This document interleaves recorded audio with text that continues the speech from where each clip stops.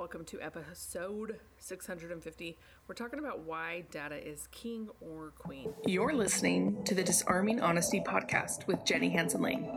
I spent the last decade or so studying emotional intelligence and the connection that it has to the entrepreneurial world. Join us on this journey as we use every day as our teacher, as we pursue our highest vision of ourselves. The show is dedicated to vulnerability and mindset as we explore the necessary paradigm shifts it takes to change our lives and pivot into profiting from our passions. No more playing small with our dreams. Let's go. All right, thank you for pressing play on this episode. So in the last episode, we talked about the Facebook dilemma of Apple being more private with their users and how it's going to stop Apple being able to track on their phones. So if you're an ads advertiser on Facebook, you're not going to be able to be like, hey Jenny, I saw that you clicked on my sales page, why didn't you buy it? The reason why this is a really interesting topic is because data is queen, data is king. The biggest companies in the world, the most wealthiest companies in the world are data driven. I want you to think about Facebook, all the information they have about their customers.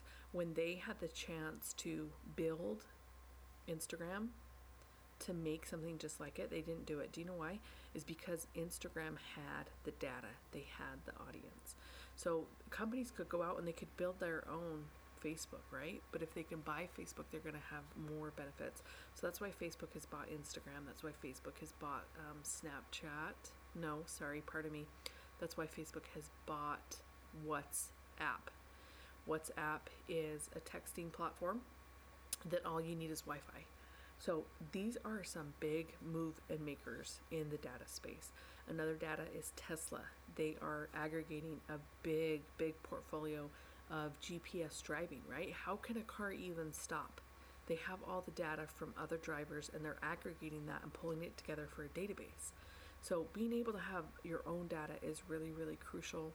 A lot of companies even launch now companies where it's like software as a service because that data teaches them the behaviors that people do and it makes their products better. So I mentioned last episode how important it was to build an email list of listeners, email list of buyers, an email list that you can talk to your audience, because if Facebook disappeared in a snap of a finger, sometimes we call Mark Zuckerberg Theranos, like Zeranos with a Z, like he could just snap his fingers and it could be gone. Right now, Apple is showing us they can snap the fingers and take Facebook away in a certain degree. So it's really important that you figure out ways to own data in your business, even if it's just what your customers like and their buying habits. It's huge. The next episode, I want to talk about how data can change your life and serve you on a greater level. All right, you guys, love you. Peace out.